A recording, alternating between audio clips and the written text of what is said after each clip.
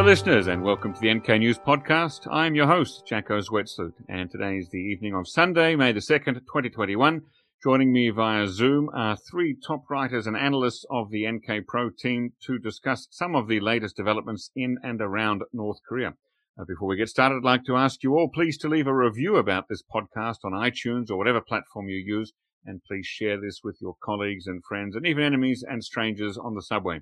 Secondly, check out NK News, where you can find all the in-depth stories written by the excellent journalists that I'll be talking to today. Consider buying a subscription for a year. It's more affordable than you think. In fact, if you sign up for the annual plan, it's less than $1 a day, and that helps to fund the excellent journalism and analysis that my colleagues put out every single day. If you're already an NK News subscriber, think about upgrading to NK Pro. Now, to introduce our three guests today, joining me via Zoom, we have Peter Ward, James Fretwell, and Min-Chao Choi. Peter is our occasional contributor to NK Pro, while James and Min-Chao are on the permanent regular NK News and NK Pro staff. Welcome to all of you, and thanks for joining me here on this Sunday night. Thank you very much. Thanks, Jacko.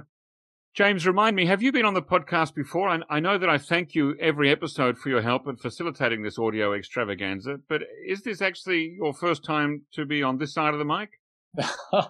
I was on very briefly. You can find me in the special 100th episode, but no, this is my first time properly featuring in the podcast, so it's great to be here. There you go. This is your debut, your coming out party. Good luck with that. Min-Chao, you're just back from a week's vacation. How did it feel being away? Do you ever feel anxiety that the big story will break while you're away? Well, I think I got what I was anxious about all throughout my vacation this morning. Waking up at 6 a.m. to many, many presents from KCNA. But my actual vacation was fine. I'm very good at turning off. That is good. Excellent. And Peter, how's it going there with the PhD? Nearly finished? Couple more chapters to write at least, but hope to have it done by the end of the year. Excellent. All right, well, let's get into it. So to set the scene for our listeners, last week, Wednesday, April 28th, President Joe Biden gave a speech to Congress in which he mentioned North Korea. And on the same day, the U.S. State Department issued a damning statement about North Korea's human rights record. Meanwhile, last Friday, we found out that the U.S. policy review on North Korea had been completed. And this weekend, North Korea released two statements responding to both of those pieces of news, perhaps the presence that Min-Chao referred to just a second ago. And we also have some news about Kim Yo-jong and her feelings about leaflets and a revealing letter sent by Kim Jong-un to a meeting of the Socialist Youth League. And we're hoping to get through all of that today. So let's start off with President Biden's speech to the combined houses of Congress. What did President Biden say about North Korea during that speech? James, do you want to kick that off? Yeah, he only touched on North Korea very briefly. He said that he's going to deal with Iran and North Korea with a mixture of diplomacy and also stern deterrence. So diplomacy will be some form of diplomatic outreach. It's very unlikely that the Biden administration will pursue the same kind of summit-driven meetings with Kim Jong-un at the leadership level. He probably won't do that. The talks that the Biden administration will probably be pursuing will be lower level. It remains to be seen whether North Korea is really interested in that kind of engagement. The stern deterrence, I think, is a reference to the US ROK alliance, as well as sanctions, which the Biden administration will be really looking to up the pressure on to force Pyongyang back to the negotiation table and hopefully eventually give up the nuclear weapons. Yeah, so diplomacy and deterrence, it's a good two-word alliterative sort of summary. It does sound quite a bit different from where we were under President Obama. So on the same day, the State Department made a statement about human rights in North Korea. Was this renewed focus on the issue expected under a Biden administration? Yeah, I think absolutely. The Secretary of State, Antony Blinken, has been really advocating to put North Korean human rights back in the spotlight. And it also looks like we'll probably at some point get another US special representative for North Korean human rights. I'm glad you mentioned that. We haven't seen Yes. one since Robert King finished his term with the outgoing Obama administration back in January 2017. So it's been a little bit over 4 years with no special envoy for North Korean human rights. Yeah, the Trump administration, President Trump started out being quite critical of North Korea, of North Korean human rights at the beginning of his presidency. But after his summitry with Kim Jong-un, that kind of pressure on the human rights side kind of died down, perhaps to facilitate diplomacy and denuclearization. Okay, Min Chao, anything to add so far? We don't want to get into the North Korean response just yet, but just on the news out of the U.S.? Well, just going over what White House spokesperson Jen Psaki said about the policy review being over. That was I haven't got onto that one yet. Sorry. Okay. Just we're on Wednesday still. Oh, sorry about that. Okay. So, no. All right. So then on Friday, yes, we got this announcement that the United States government had finished its lengthy and detailed policy review. The news coming out of the White House, specifically through White House spokesperson Jen Psaki's statements, is revealing. I think because there have been rumors about the review being completed as early as last month. But that there had been delays in its rollout, and it being unveiled within the last week really kind of points towards timing. Like, we have the U.S. ROK summit coming up, internal timing as well. State Department usually does its internal reviews in springtime. Sorry, to get back to your question, not every administration does a policy review, but it really seems like the Biden administration went out of its way to message that it was undergoing a policy review and took its time doing it. Yes, and I remember also at the time last month not being sure whether we would hear if and when it was completed and any details about it. So was this expected that the White House would make a statement to say that it had been finished? From what I understand, Jen Psaki was responding to a journalist question. I can't speak about whether they were going to make a statement, but yeah, I mean, according to people that I've talked to and sources, the policy review was supposed to have rolled out maybe middle of last month, and then just because mostly timing delays is prepared now. Now, James, you've just finished a very long analysis piece for NK Pro subscribers. Were you able to glean some details of what was achieved in the review, what the results were? Details are a bit thin at the moment, unfortunately. As I said, the new strategy is going to involve some kind of diplomacy, some kind of deterrence. I think what we're all really interested in is how that's going to balance out, because offering North Korea, saying that we're open to talks and we're open to perhaps a more phased approach to denuclearization. Well, what exactly is that going to involve? What level of concessions, what level of sanctions relief is going to be met with what level of denuclearization? How many sanctions for how many nukes? I think the details are going to be really important here. Certainly. Now, is the 2018 Singapore agreement signed between President Donald Trump and Kim Jong-un still deemed valid by the Biden administration? And is it still a basis for building something new? Well, that remains to be seen. But according to the Washington Post this week, they interviewed an unnamed senior administration official, and that official said that they will build on the Singapore agreement. So this would be quite something, and perhaps an avenue for talks between the US and North Korea in the future. There's a little bit of doubt whether Biden would build on the Singapore agreement, because it was achieved under former President Donald Trump, and Trump's name has kind of been tainted when it comes to North Korea policy. He's kind of seen by a lot of people as just pursuing this kind of empty diplomacy with Kim Jong-un, just for his own political gain and for the photos. Yes. Now, Peter, a question for you. What's your feeling on how this current Democratic administration's policy on North Korea might differ from that of, say, President Obama and President Clinton before it? think the options are very different, but I don't know how big the differences will be. With respect to effectiveness, I also worry that they will also be similarly ineffectual.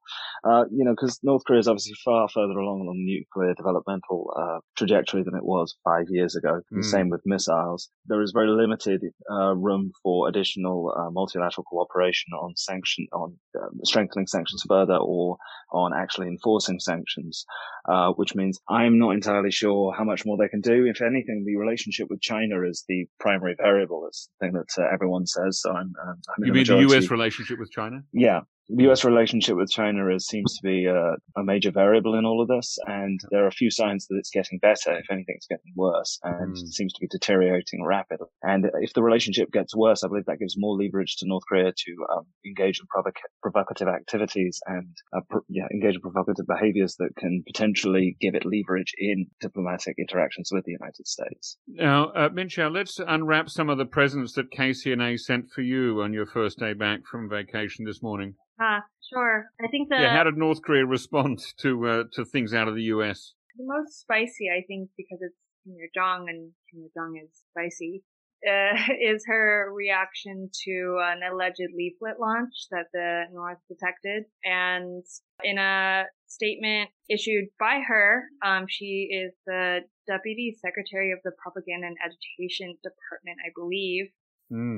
She criticized mostly South Korea for allowing this act to happen.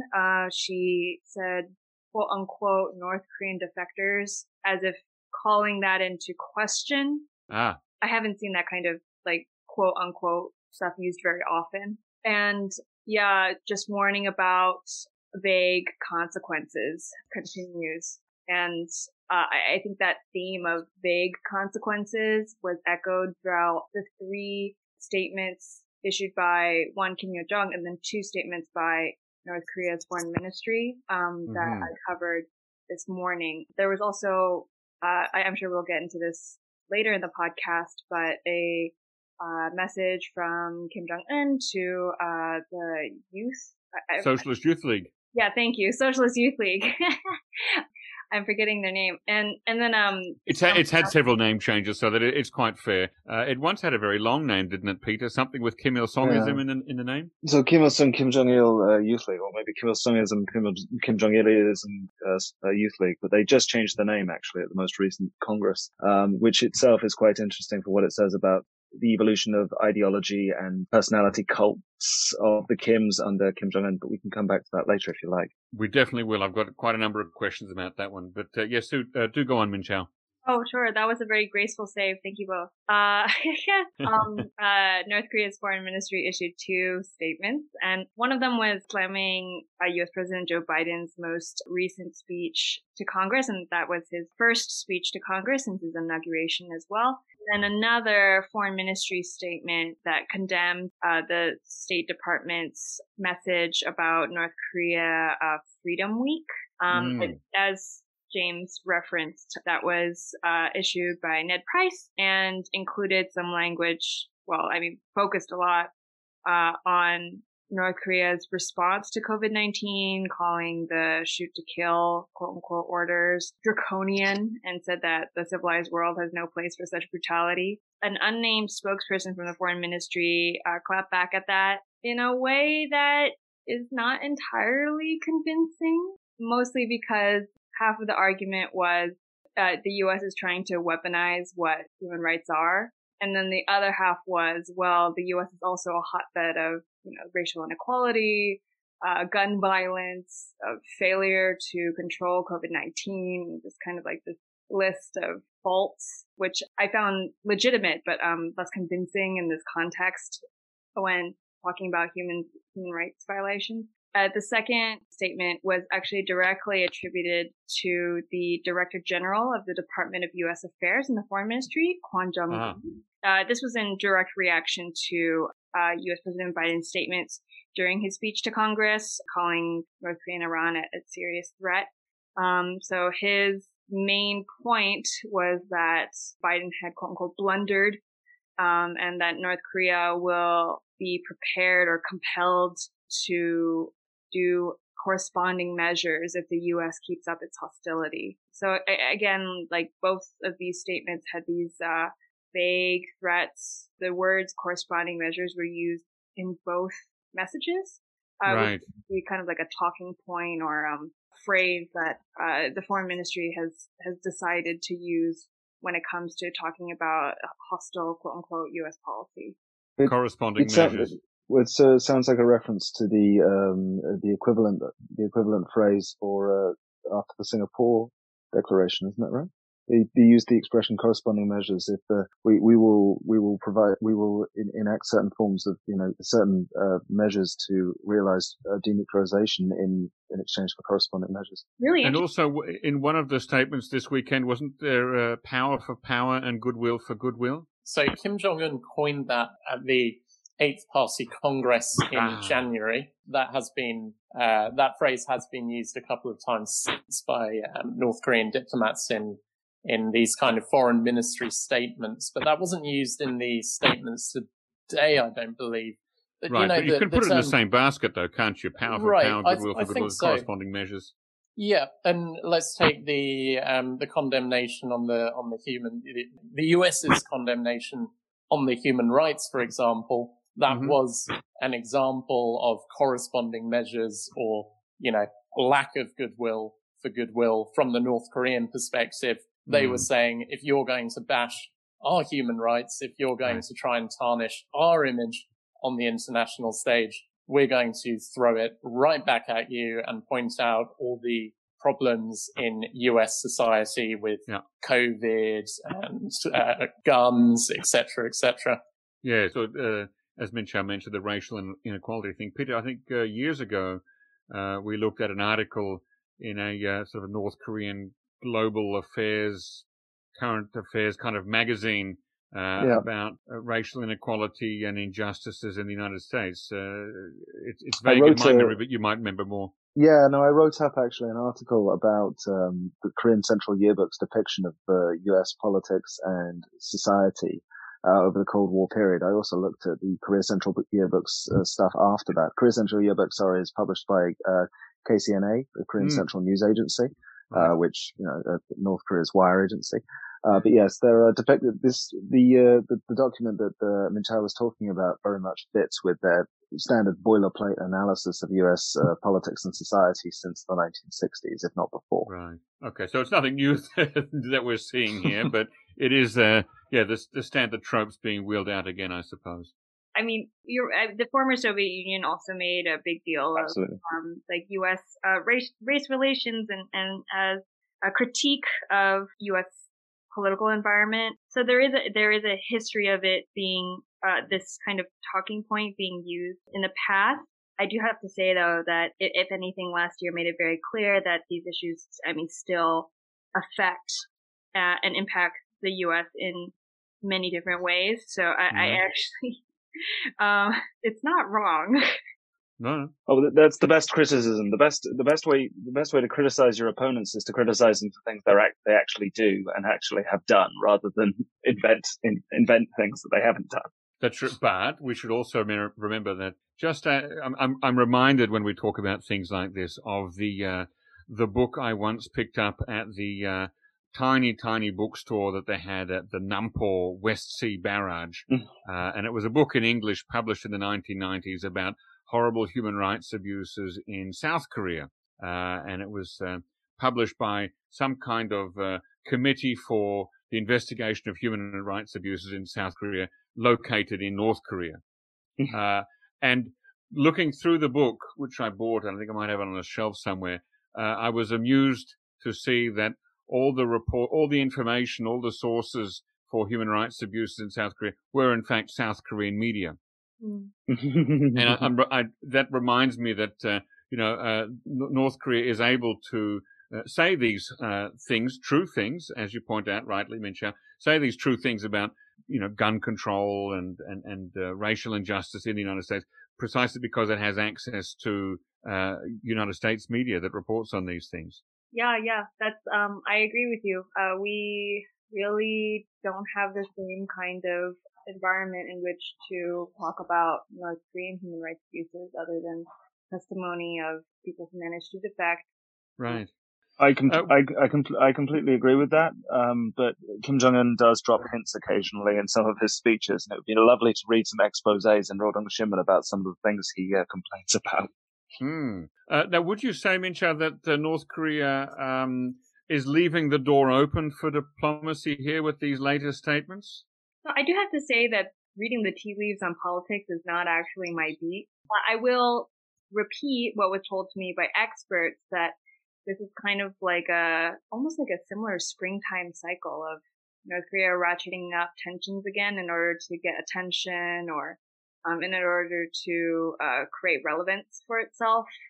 And part of that is this vague threat environment and making it conditional, as in, well, if the U.S. no longer pursues its hostile policy, then, maybe we would be interested in talking. So Right. it does leave the door open, and yet we can kind of see a path that has been well trod, especially last year, with increasingly heated statements from Kim Yo-jong over the leaflet issue that resulted in the demolition of the liaison office. And I wouldn't be surprised if I wouldn't be surprised if the result is similar. Now, James, I believe there were some attempts by the U.S. to get in touch with North Korea in the last month or two, but they were all rebuffed, weren't they? Yeah, the Biden administration did say that it had reached out to North Korea, but that North Korea hadn't picked up the phone, basically. That might be because North Korea, under the Trump administration, it might have got used to direct leader-to-leader correspondence straight from the White House.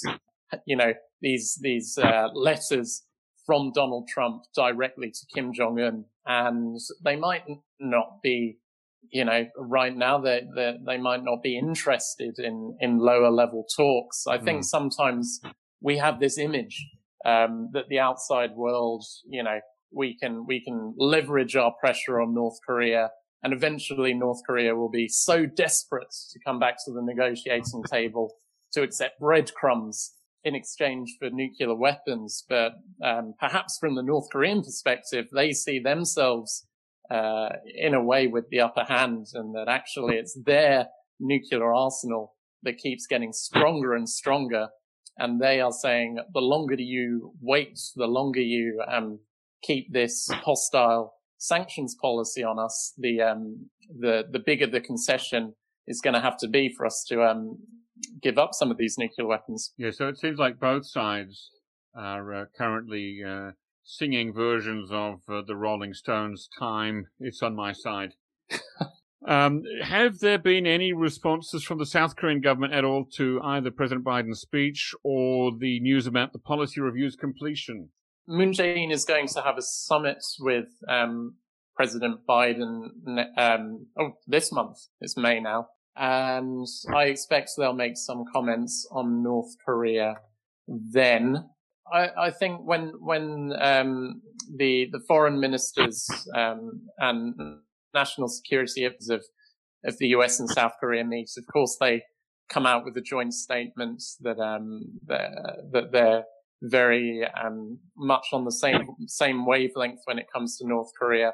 But I would imagine behind the scenes there is a bit of tension, of conflicts going on. I think the US is probably quite reluctant to engage in the kind of diplomacy that the Moon Jae-in administration would want. The Moon Jae-in administration has been very pro-reconciliation throughout this year and last year, and for much of his term in office, President Moon has been floating ideas for inter-Korean cooperation. I think he's going to keep doing this until the end of his presidency next year. He's got about 11 months to go, isn't he? Yeah. So whether he can convince the Biden administration to pursue any of his ideas remains to be seen. Let's talk a little bit more about the anti-leafleting law that Min-Chao made mention of a statement that Kim Yo-jong made over the weekend. I'm curious, did she ever thank the South Korean government for passing the anti-leafleting law in the first place? I don't think so. But Did she even ever acknowledge it? She knows that, I imagine Ms. Kim is very well read, and every level of government knows that this exists. Some analysts were thinking that this was the North's way of trying to get ahead of an announcement by controversial and prominent North Korean defector turned activist in South Korea, Park Sang-hak, thank you, that he released leaflets via balloon sometime in the last week, and it's possible that she was referring to those leaflets, and yet because neither side provided concrete evidence of when and where this actual event happened, it's pretty unclear. Was she trying to put the fear of God into the South Korean government? Is that a little bit what she's trying to do here? I've had experts tell me that this is more opportunistic than it is a real threat or a, as you put it, trying to put the fear of God into the South Korean administration. It seems that the lack of detail over the leaflet launch and the kind of statements holding the South Korean government accountable for the actions of the defectors or quote unquote North Korean defectors just feels reactionary, or that's what I was told. Peter, have you read anything in South Korean media lately about how the South Korean government's feeling about all this? Not very happy about it, but they are being very, very, shall we say, temperate in their response. Right. They did talk about, don't they? Yes, but they did talk about trying to get compensation from the North Koreans for the demolition of the liaison office. That was interesting. Who exactly said that? Who floated that idea? I don't know. It may have been the Ministry of Unification, but then again, he was also talking about the two countries merging their economies. So, I don't think it was the minister himself. James, have you got any detail on that? Yeah, it was Foreign Minister Chung Eui-yong that said that. So he said, let's get some compensation. Yeah, but the unification minister, he did float the idea of unifying the two Korean economies under different political systems. Yeah, he made a comparison with the European Union, which was very amusing too. Wow. Well, you do have to walk before you can run, but boy, has there been any response at all by the South Korean government to Kim Yo-jong's slightly hawkish statements this weekend? Actually, yes. We do know that the Ministry of Unification issued a position, and that was in Korean, which discussed. It's kind of whenever these statements come out, it's like, oh, so unfortunate. But like the gist of it was that South Korea and the Ministry of Unification condemns or opposes any action that creates tension. The government has done its best to protect the lives of its border residents and advance peace on the Korean Peninsula, like a lot of talking points. So in a way, just kind of saying, we've received your message, and we're just like this kind of like soft hedging. Just to add on that, the tone is always, there's no direct criticism of the North from what I can see. It's always indirect. It's like if any country, including the North, is to behave in such a manner, we've obviously opposed and condemned. But there's no direct attack on the North, which is in marked contrast to obviously Kim Yo-jong's statement. Yes, it is. The tone is always so different, isn't it? I get the feeling that Moon's government is always saying, "Come on, can't we be nice about it? Be less disagreeable about our disagreements," that kind of thing.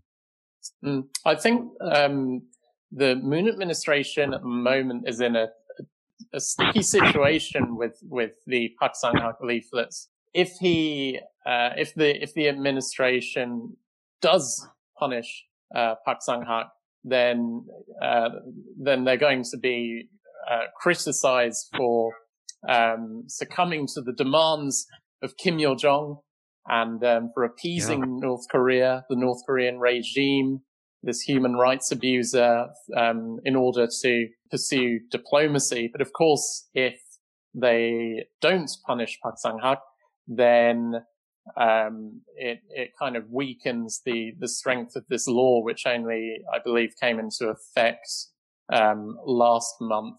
I also think this leaflet issue is just as interesting an inter-Korean issue as it is a foreign relations issue, especially in America, because from the passing of this law, there have been a lot of op-eds in American media condemning the Moon administration for what they say is clamping down on the free speech of North Korean defectors.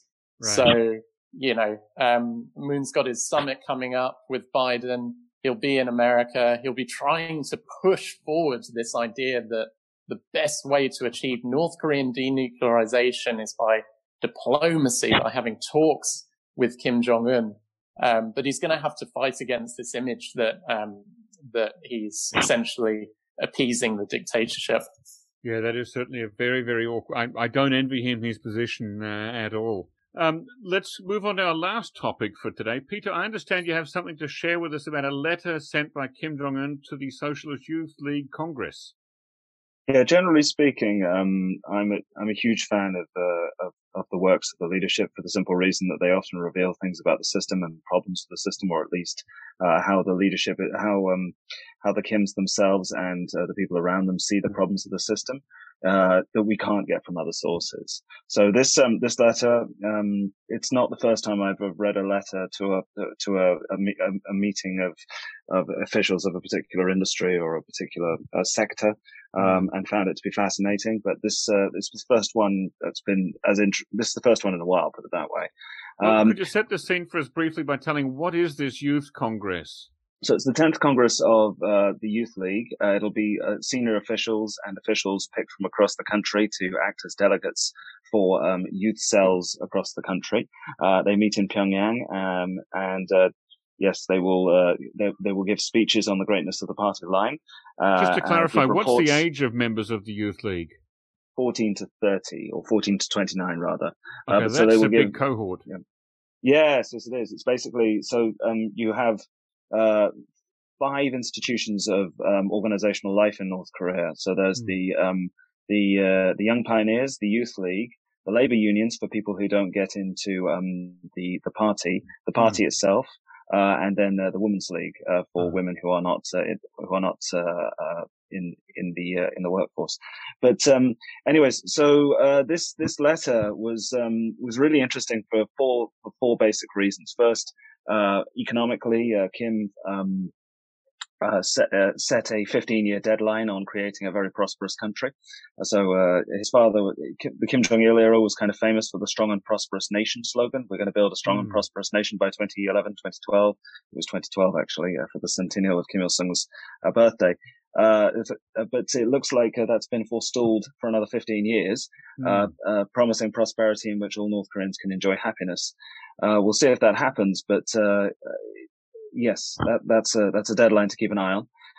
The second reason it was interesting, actually, was because, like we talked about earlier, the Youth League, which used to bear the names of both Kim Il-sung and Kim Jong-il, was renamed to the Socialist Youth League, as it used to be known, I think before the death of Kim Il-sung. And the only person who could order this, obviously, is Kim Jong-un himself. If any other cadre were to ever even suggest it, it would probably be considered to be an act of treason, and the person would probably be lucky to just be shot in the back of the head. But either way, Kim Jong-un has decided to remove the names of his father and grandfather from the second largest organization in the country after the party, maybe the third, and one of the most important organizations, arguably, in the country, because young people are more likely to rebel than old people, and they're potentially far more dangerous as vectors of foreign culture as well. But yes. Does this name change, Peter, mean that that socialism and/or communism is undergoing some sort of revival in North Korea? Yes, I think it does reflect changes in ideology. I think that the North Koreans are sort of reviving the idea of communism in their official discourse. If you do a search on KCNA Watch, you'll see that most references to communism in the Kim Jong-il era were either historical references to Kim Il-sung and his period, or they were references to foreign communist parties. The idea of communism sort of died under Kim Jong-il. the idea that, from socialism, we will eventually reach communism, etc. But it looks like Kim Jong-un is sort of trying to think about reviving it. But it's not entirely what he means by communism. It seems to be maybe a prosperous and prosperous society or something along such lines. But either way, it's an interesting development. Yeah. Go on to the third and fourth reasons why this letter was interesting.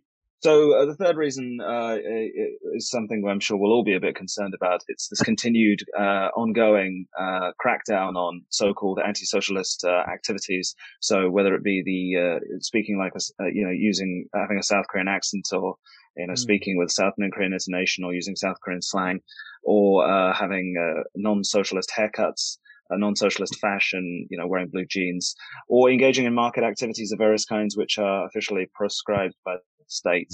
Not prescribed, but prescribed as in illegal. Yes. Is South Korean culture ever mentioned specifically, or anything South Korean at all? Occasionally, I think I have seen some references in declassified speeches, and you see quite a lot of it in internal documents leaked to Daily but not in this Press, letter, etc. No, it's not. But the references to language, linguistic, literally language etiquette, it can't really be anything else, so far as I can tell. But maybe, and especially greeting etiquette. But maybe there's some way you could spin it if you wanted to, that it's not about South Korea. But to me, it seems quite likely it is, especially in the context of other documents we've seen come out over the last year. All right, and the fourth reason? Well, this for me is the most interesting one because it points to actual sort of developments inside the country and inside North Korean society. So basically, Kim Jong-un takes issue with organizational failure inside the Youth League. So the Youth League not ensuring that everyone who should be a member, everyone between the ages of 14 and 29, is a member and is an active participant. Which implies sort of a level of organizational disorder or inefficiency, which you rarely see admitted in open access documents. And then there were also I just assumed that everyone in North Korea would be participating in organizational life because it's almost impossible to get out of it. But this is suggesting that people who should be members, so people between the ages of 14 and 29 who should be members of the Socialist Youth League, actually not all of them are. Yes, exactly. That's exactly what it implies, and it's really bizarre because we all of us who are interested and have read about organizational life get the impression that the all-seeing eye of the North Korean state is able to register and to account for every single person, but it seems not. And this is a very frank admission. Another interesting thing was reference to the fact that the members, the membership of certain organizations in the countryside, but also elsewhere, is in decline. And this is not that surprising because North Korean demographics are not what they used to be either. It's not quite the demographic situation in the North is not quite as bad as South Korea, China, or Japan, but it's You're obviously talking about the low birth rate. Yeah, the low birth rate, and we're now starting to see it by the looks of things in the North Korean youth organizations as well. And this seems to concern Kim Jong-un. I imagine he said more about it in private than he did in the letter, but the references were interesting. But most important and most interesting for me, at least, was the references to the social tasks. So this is North Korean jargon for basically lower people who are not the leader, telling their subordinates to pony up cash or supplies or do corvée labor, work for free. Basically, I think a good way of describing North Korea, and this is a term I take from Paul Gregory's book on Stalinism, but North Korea is like a nestled dictatorship. So everyone under the dictator who has subordinates acts as a dictator, acts as their own sort of mini Kim Jong-un. So your local party secretary or your local factory manager or, your local, what's it called, a collective farm, chief will act as a dictator over their subordinates, and they will, just as Kim Jong-un orders members of the Politburo to find resources to build his latest apartment project, or to fund his new solid gold diamond studded toilet seat. The local party secretary will do something similar on a smaller scale with people under him or sometimes her. And he's basically taking issue with that. Okay. I wonder if that's a more academic way of saying that the abused become the abusers, or that the excrement tends to roll downhill. Well, I couldn't possibly say so. You may very well say so, but I couldn't possibly comment. Very good. This letter that we have from the Socialist Youth League, is that a letter that's available to the outside, that is to foreign readers, or is it actually a strictly internal document that was smuggled out of North Korea? Unfortunately, I don't have smuggling capacity. So yes, it's a letter that was published on KCNA. So it's available to everyone as long as you can read Korean. They may translate it. I'm not sure if they've translated it. Okay. And can you draw any larger or long-term implications or conclusions from this letter or the meeting that it addressed? Well, the 15-year target is interesting. The references to communism are interesting. So the 15-year target implies that Kim Jong-un seems to have some kind of grand plan for the future, or at least he wants us to believe he does. The references to communism also imply such a thing to me. And the stuff about secular demographic decline, I think, confirms what we had, what we suspected, and what some North Korean data seemingly indicates. But beyond sort of general, sort of vague ideas, I'm not sure how much can be drawn from it. To be honest, I suppose the de-emphasis of the cult of his father and grandfather is another trend. Also, we should probably highlight. It's very interesting. Yes, something to be followed there for sure. Now, to go back to that concept, Peter, of the nestled dictatorship, remind me, what was it that Kim Jong-un said in his letter about that practice of people up the top pushing people down the bottom to do things for them? Was he encouraging that, or was he discouraging that? He was discouraging it. Basically, in North Korea, this would be called, in Korean, 사회적 과제, which is literally social tasks, or 세외 부담, like burdens outside of taxation. And what it is, basically, what was really remarkable about the references is he was very precise about who is doing it. And he said that basically everyone from the central, provincial, municipal, and county levels were involved in this. And what this involves is basically, so your factory manager wants he wants to, how would I explain this? So it can take a variety of different forms. It can be for one's own personal enrichment, or it could be for the good of the firm, as it were. So the factory manager might command his subordinates to go off and find some concrete to build a new warehouse.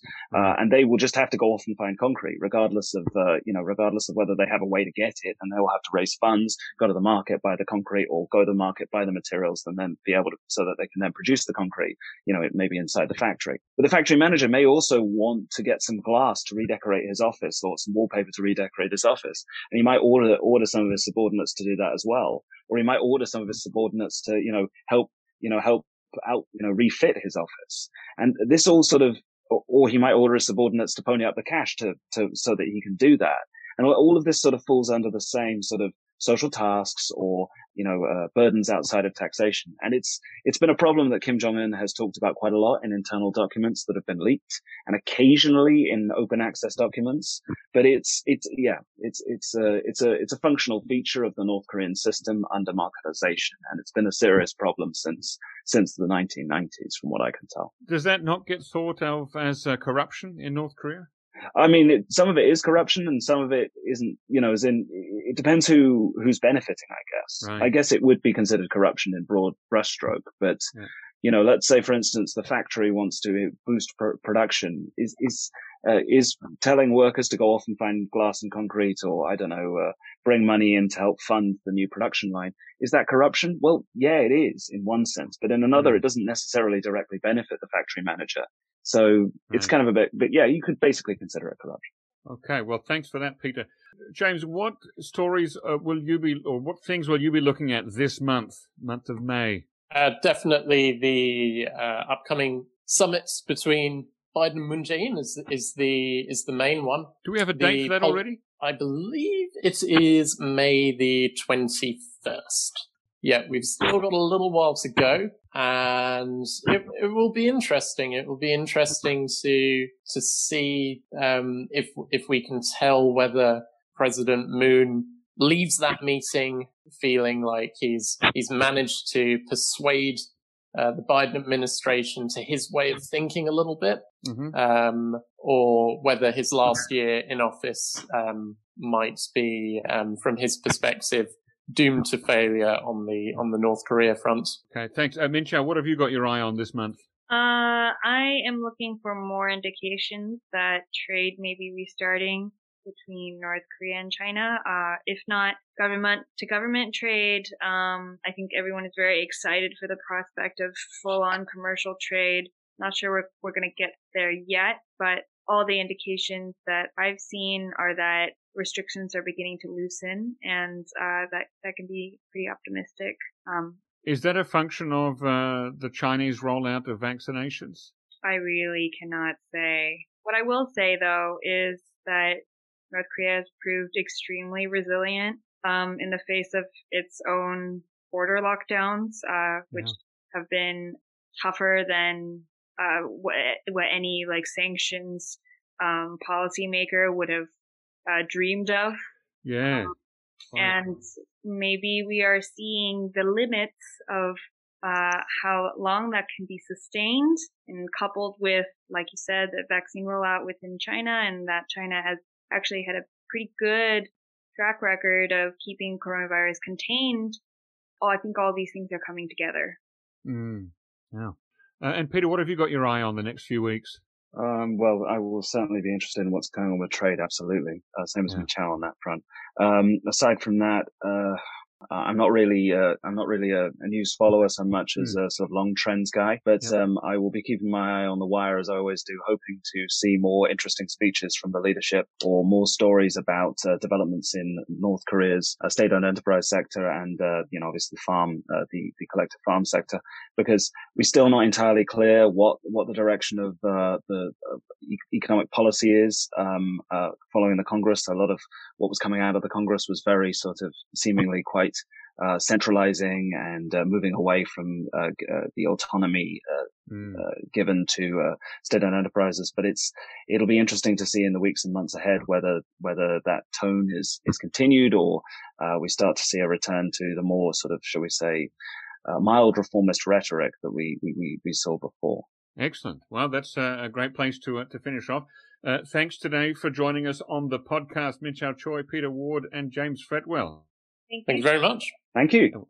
We'll hope to talk to you all again soon. Ladies and gentlemen, if you already have an NK News account and you're a think tank, business, or academic institution, take a look at NK Pro. Our NK Pro platform offers unparalleled services specifically catered to the needs of professionals who monitor developments on the Korean Peninsula. Inquire about access at membership@nknews.org today. And our thanks, as always, to you, James Fretwell, and also Tara Carroll and Gabby Magnuson for facilitating this podcast.